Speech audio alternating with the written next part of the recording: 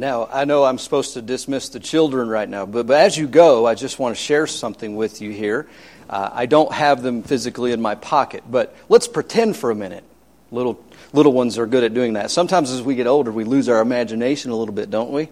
Well, let's pretend that Pastor has 2 snacks in his pocket. I don't, so I don't want to, get you too hungry. I'm setting you up here. You're going to have to feed him something later. Maybe.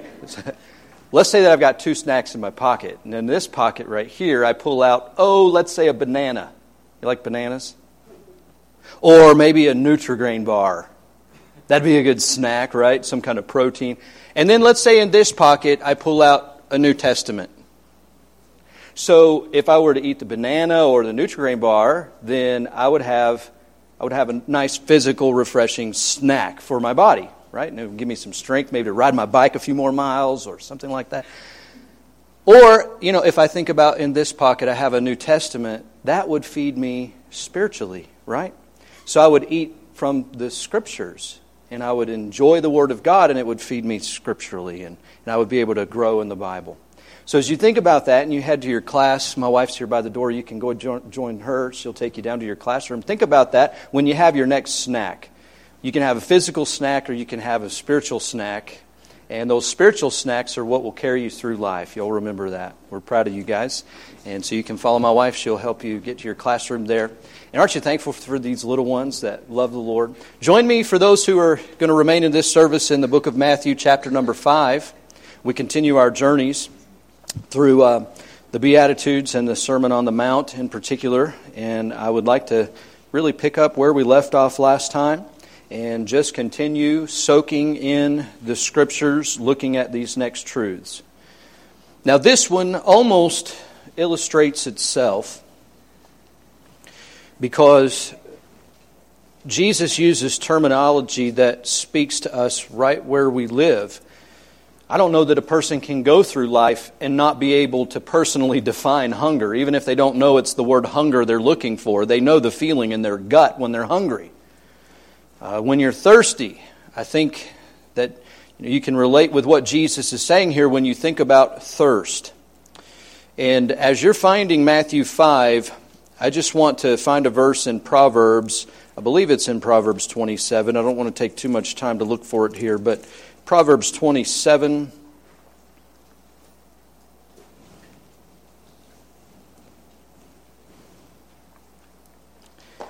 Well, there's so many verses in Proverbs, I'm going to have to find it. Verse number 7, here we go.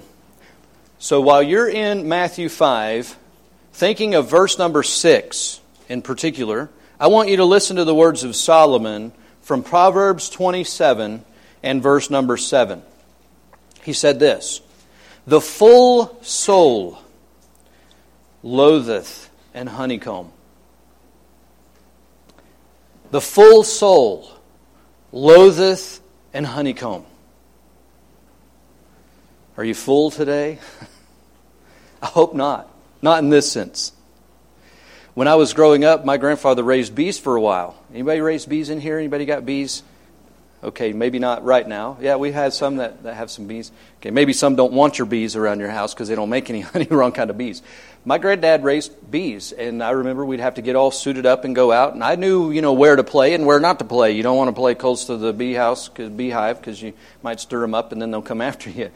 He had honeysuckles, he had dogwood blooms, he had all kinds of wildflowers out in the woods behind his house, and those bees would go out and get the nectar, and then they'd come back, and they would make that honey, and it would taste like the woods at my grandpa's house, right?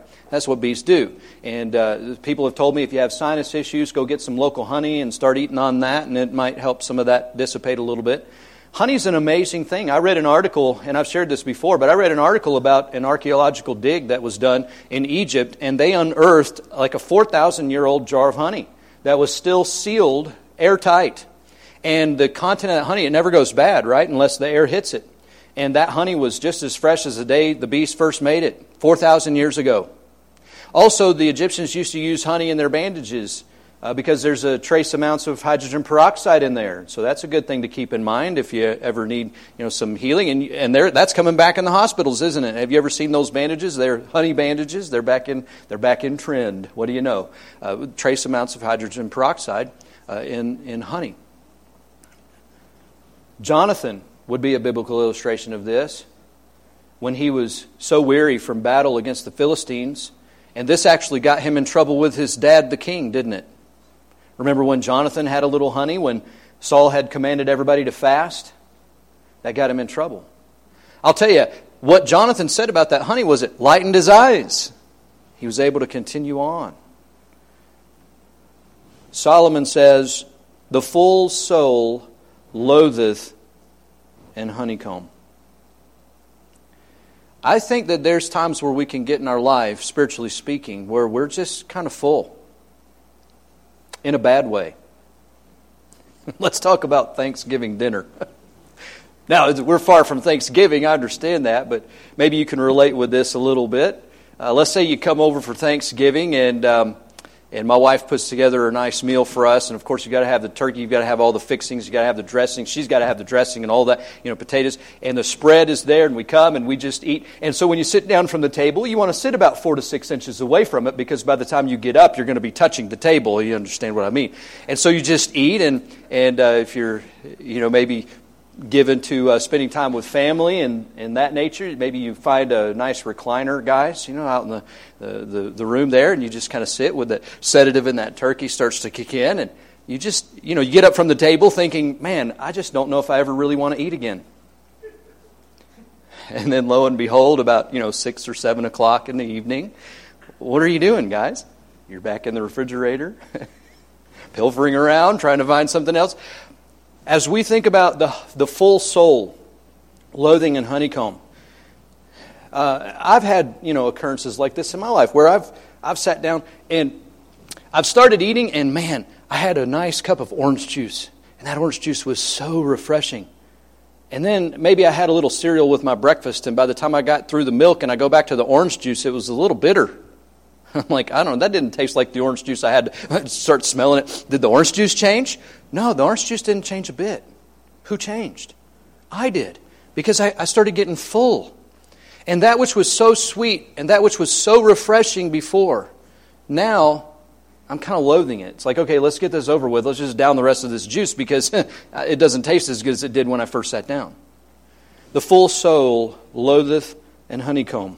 But, I'm glad the verse doesn't end there. And this leads us to Matthew 5:6. I'm going somewhere with this.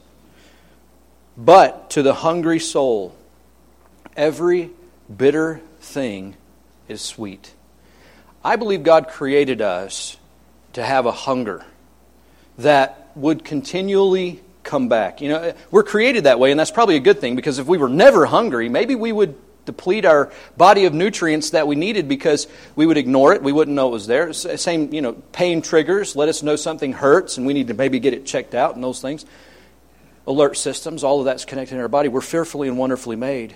But let's think about what Jesus says in Matthew chapter 5 and verse number 6. As we continue in the Beatitudes, Jesus sitting on the hillside there with his disciples and the multitudes within earshot, having already said, "Blessed are the poor in spirit, for theirs is the kingdom of heaven. Blessed are they that mourn, for they shall be comforted. Blessed are the meek, for they shall inherit the earth." We look at chapter 5 and verse number 6 and see this last part really under the heading that I've given it of learning to lean on the Lord. Working from the inside out, the character that we are to have as followers of Christ. Jesus says, "Blessed are they which do hunger." Notice it's do hunger, not once hungered or have hungered in the past. They which do hunger and thirst after righteousness. The promise here is they shall be filled. I think I could meditate on this verse alone for the rest of my life and really not exhaust the truth of what's here. This is one of those statements that Jesus made that is simple, words. The vocabulary is not hard to grasp necessarily. The concepts, hungering and thirsting and righteousness and those things. Being filled, being contented. But when you put them all together in this formula that Jesus has used, and you start to delve into the theology and the truth behind it, it just leads you further and further away from the world and closer to God. And I think that was Jesus' intent. One preacher who's now with the Lord, he said, Jesus Christ is heaven's bread for man's deepest hunger. That's a great statement. Jesus Christ, heaven's bread for man's deepest hunger. The world uses terminology, psychology, and different things. They'll actually use Greek language to talk about hungering and thirsting. The word in the original language is an interesting one to study. But I just want to challenge you to have an appetite. Have an appetite for the things of God. There is a secret for satisfaction as you follow the Lord. We've heard tremendous testimonies giving God glory this morning. And I think these testimonies are indicative of a hunger and a thirst. That this world is not all that there is. That there is something greater beyond. And this hunger and thirst is something that only God can fill. In his book, Sahara Unveiled, William Langweich, I probably just raked his name over the coals, and I apologize for that. But he tells a story of an Algerian named Lag and a companion whose truck broke down while they were crossing the desert. Remember, this is Sahara Unveiled. Okay, that's which desert they're in. They nearly died of thirst during the 3 weeks that they waited before being rescued.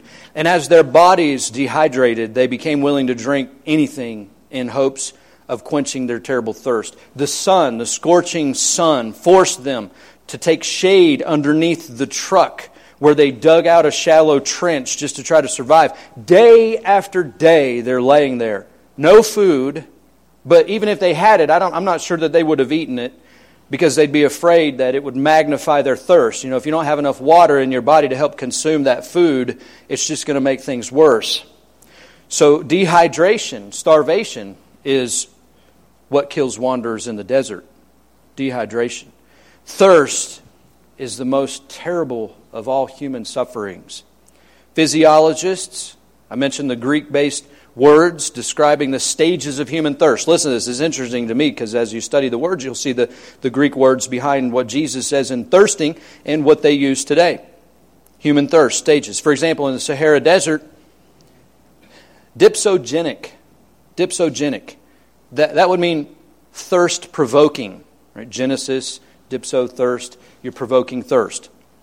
In Laglag's case, they might say he progressed from eudipsia, ordinary thirst, that's eudipsia, through bouts of hyperdipsia, that's temporary intense thirst, hyperdipsia, all the way on to polydipsia, sustained excessive thirst, is how they define it. Polydipsia means it's the kind of thirst that would drive you to drink anything to try to live, anything. Now, let that sink in. Just to try to survive. For word enthusiasts, you know, that's heady stuff, right? We get into etymology, and we had one preacher over the weekend say, that's a really big word. I appreciated him. I think it was Brother Gaius from Craig. He said, etymology, that's a big word. But as we think about, you know, the words that are used, I'll tell you, the lexicon, I don't think you'll find a dictionary definition in any dictionary or lexicon that's really going to do justice. You won't find a word to fit what Lag was going through in the Sahara Desert. You might try, but I guarantee you're not going to coin a suitable word for drinking rusty radiator water. Radiator water. That's what Lag resorted to drinking. Do you, those who are mechanics in here, maybe not even mechanics, you understand what's in your radiator, right?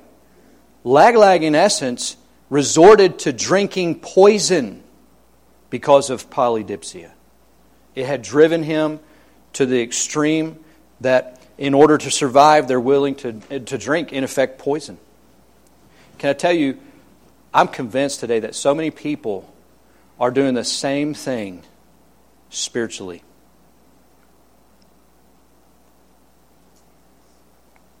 Think about what this world has to offer. How many people live their life with strongholds? They live their life allowing things in their life because they're craving, whether we name it money or sex or power. They're trying to quench a spiritual thirst. And as Solomon wrote in Ecclesiastes, we know everything under the sun leaves us lacking. There is no deep satisfaction apart from God. Living after God. That's the only thing that will quench a spiritual thirst. That's the only thing that will fill you with God's goodness, is finding Him. But when you think about the world's thirst quenchers, in reality, sex, money, power, drugs, whatever you want to say. I mean, we're in Colorado, right? The sky's the limit on some of that stuff. It never ceases to amaze me the ways that people dream up to sin against God here in Colorado. Shouldn't be amazed. What a dangerous, what a poisonous substitute for the living water that Jesus Christ has promised. The living water that He told a thirsty woman by a well one day, "Sir, if you give me this water, I wouldn't have to come here to draw again." Remember that? The woman of Samaria? If I could just have this water. That's living water. Yeah, I came to the well, and up from my soul came a spring of life, eternal life. Not only did my thirst get quenched when I found God, no, I continue to hunger after Him. I haven't arrived. Paul said I've not arrived. Forgetting those things which are behind, I press toward the mark. Paul, even as he wrote that verse in Philippians 4:13, he was still hungry for God.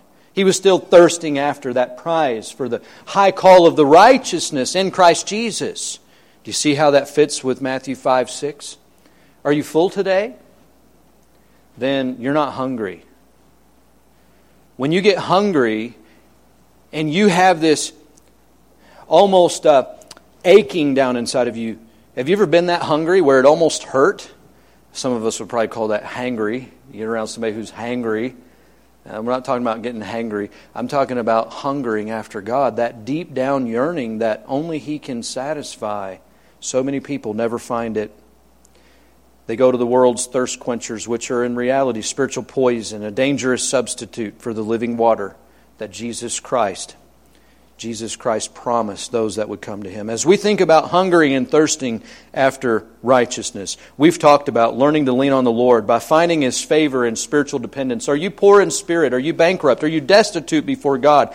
We've covered what Jesus said about finding His favor in sorrowful reflection, because as we're destitute before Him, it leads us to consider personal sin in the world around us, and we realize that we're poor in spirit. And it causes us to mourn and shed tears before God. Do we mourn over sin in particular? We talked last time about finding His favor in gentle strength, meekness, and what an illustration that we had with Moses, the meekest man. And I bring that back to your mind about how he let God take up his cause, and he was meek in that. And the promise that Jesus gave is that the meek shall inherit the earth. We covered the tests of meekness. Now I want to spend just a few moments looking at this with you about finding His favor in longing for righteousness. I mean true righteousness. No one will ever have a problem with you for doing good in a humanitarian sense. But the moment you start doing righteously is the moment you're going to have plenty of enemies. Because if you're doing righteously, that means somebody has to be wrong somewhere along the line. And Paul said it this way, "Let God be true and every man a liar." There is one source of truth, unadulterated truth. It is this blessed holy book. And anywhere that the world or the flesh would cause us to depart from this, we are on faulty ground. We are not on firm footing. And as we think about longing after righteousness, when I studied and preached through the book of Romans, I came across verses 16, 17, and 18, and I understood that in a way that really it was a light bulb moment for me. I'd read it so many times before that, and that's the passage that talks about the gospel being the power of God. I'm not ashamed of the gospel of Christ, for it is the power of God unto salvation to everyone that believeth, to the Jew first and also to the Greek. But if you look at what Paul is doing there, he is talking about revelation. I illustrated it this way. We had a little fun. How many of you used to watch those door game shows? Behind door number 1, behind door number 2 kind of thing. You remember those? They used to be really big. Maybe they have something like that today. Behind curtain number 1 is, and you can pick and you choose these things. Well, if you approach it that way and just illustrate what Paul's doing there, behind door number 1, Paul reveals to us, or really God does through Paul and the Holy Spirit. You open that door and behind that is the righteousness of God. For herein, where? In the gospel, in the good news that Jesus Christ died, was buried, and rose again for the sins of those that would believe on Him. Yea, for all sins.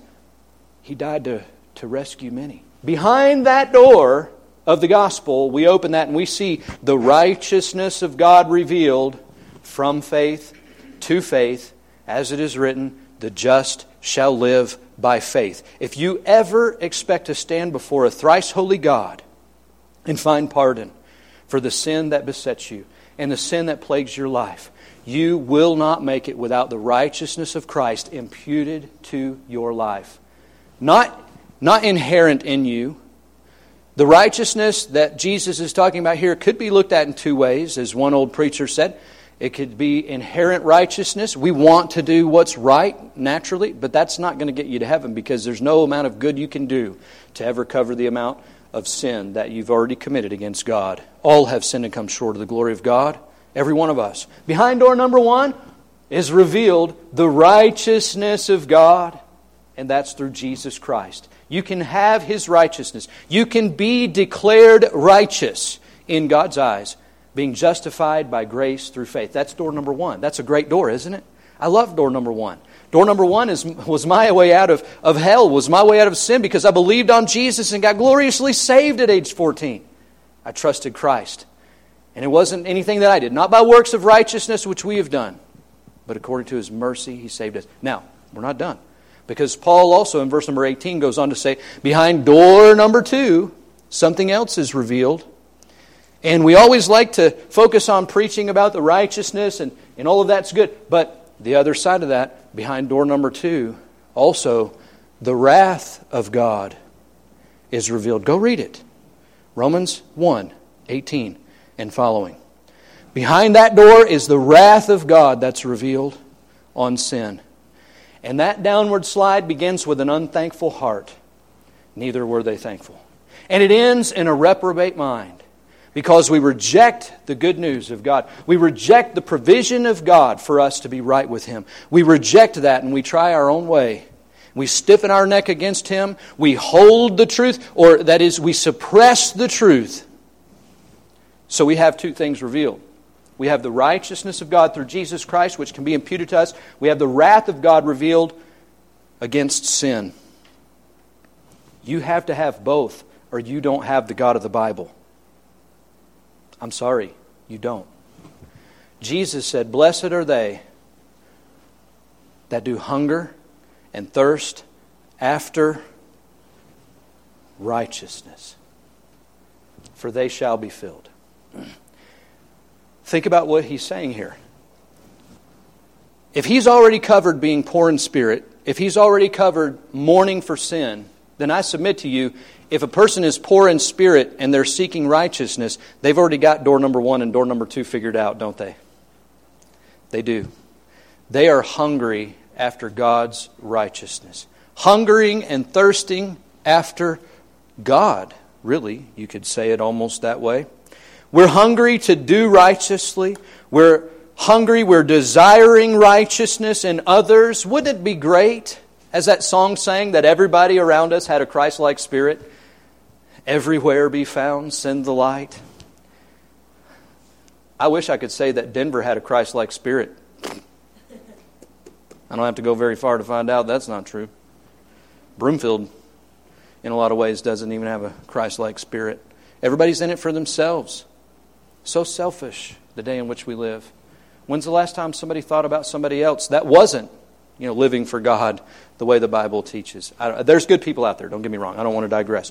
But we desire to do righteously ourselves. We want to do that which pleases God when we're hungry for righteousness.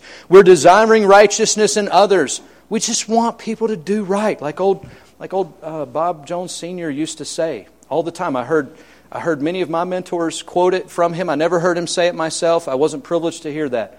But old Bob Jones Sr. would say, do right. You know, we sing that song, do right till the stars fall. Do right. Just do right. And if you ever get a chance to listen to his little 10-minute chapel talks, man, those are good things. I'm thankful for his testimony, his influence. Bob Jones Sr. Just do right. We want to do right. We want to see others do right. We desire God's righteousness on earth. I would say even so come Lord Jesus, because I know that's when it'll actually be handled with a rod of iron. Until then, we put up with a fallen world. So let's look at this. Desiring God's righteousness on earth. There's an action, there's an object, and there's a reward. The action is seen in hungering and thirsting. We're not talking about just a mere casual hunger here. We're not talking about just a casual thirst. The kind of hunger that Jesus is describing is a gnawing desire that consumes his life. You ever seen somebody who was desperately hungry?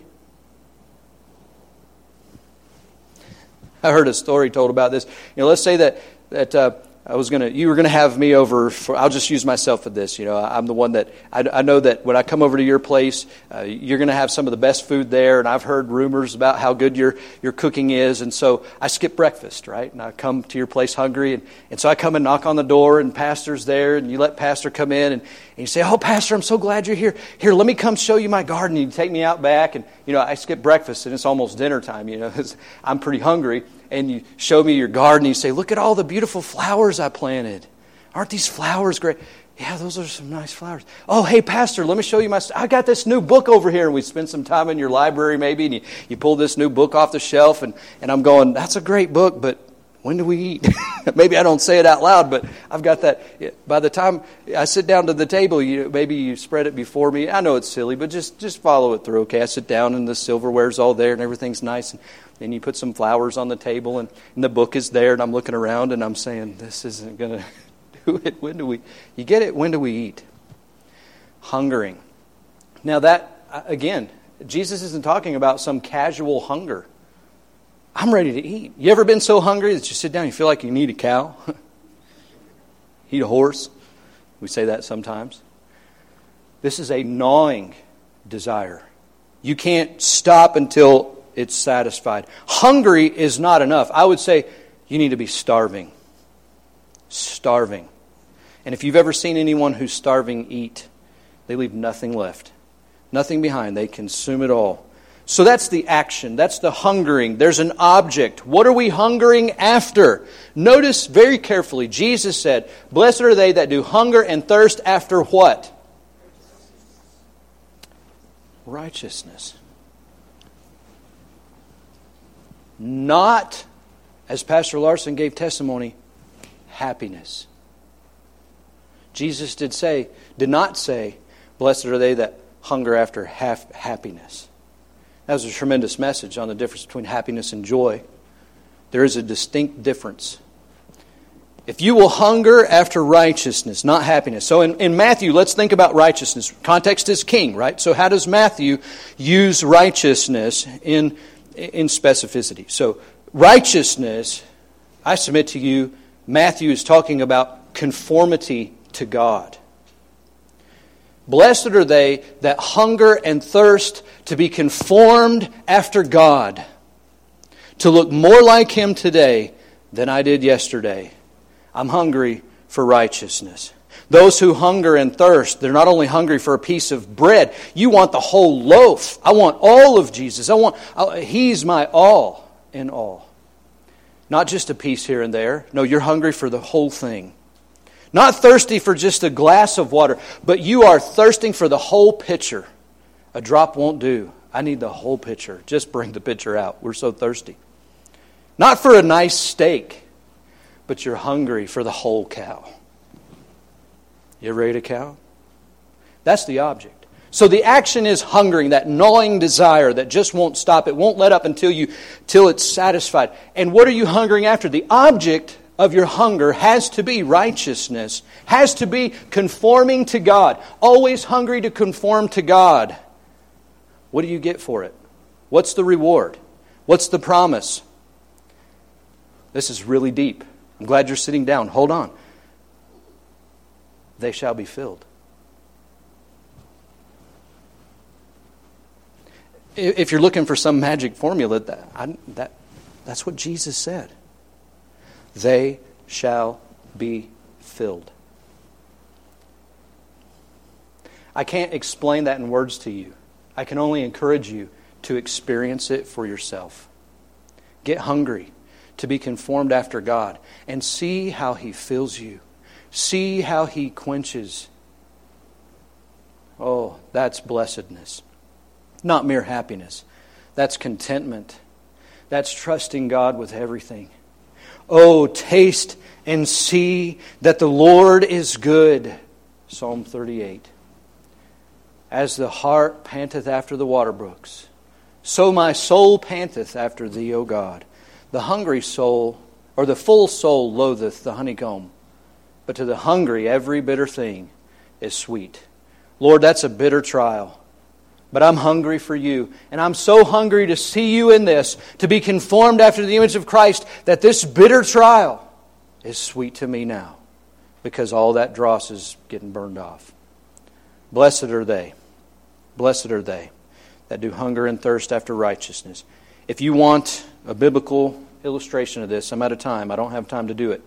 Maybe this afternoon, just sit down sometime. Go through Revelation chapter 2. Go through Revelation chapter 3. Look at the promises that attend the overcomers. And that would be a good description, I think, of what the filling is that's promised here. The tree of life, a name in a white stone. What promises were given to the churches that would overcome through Christ? Faith is the victory that overcometh the world, John tells us. What a blessed truth that we have before us. Blessed are they that hunger and thirst after righteousness, for they shall be filled. I read a story about a classroom. There were some English students in there, and there was also a Chinese girl that was there. And the teacher asked, what does it mean to be? What does salt do? They were talking about salt, and this is interesting. It ties into this because Jesus talks about salt. And I'm closing with this, so we'll pack it up and we'll move out here in just a minute. But the teacher was asking, what is salt? And so the students were all listing, salt is a preservative. Salt makes food taste good. Some of the little ones knew that. As you put salt on it, it tastes better. And they went on and on. But there was something that little Chinese girl said that none of them had thought of. And she had experienced salt where she was from. And she piped up and she said to the teacher, well, salt makes you thirsty.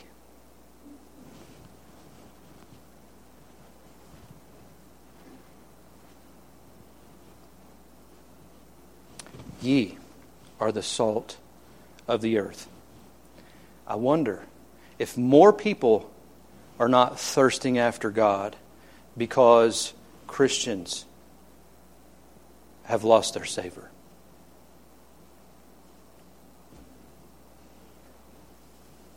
Jesus is going to go on to say that the world might see your good works and glorify your Father which is in heaven. You might be the only Bible somebody ever reads, right? You've heard that before. Salt. If you're going to be the salt that you need to be as a Christian, are you making people thirsty for God? Are you showing them who He really is? Do they yearn for Him after having been around you?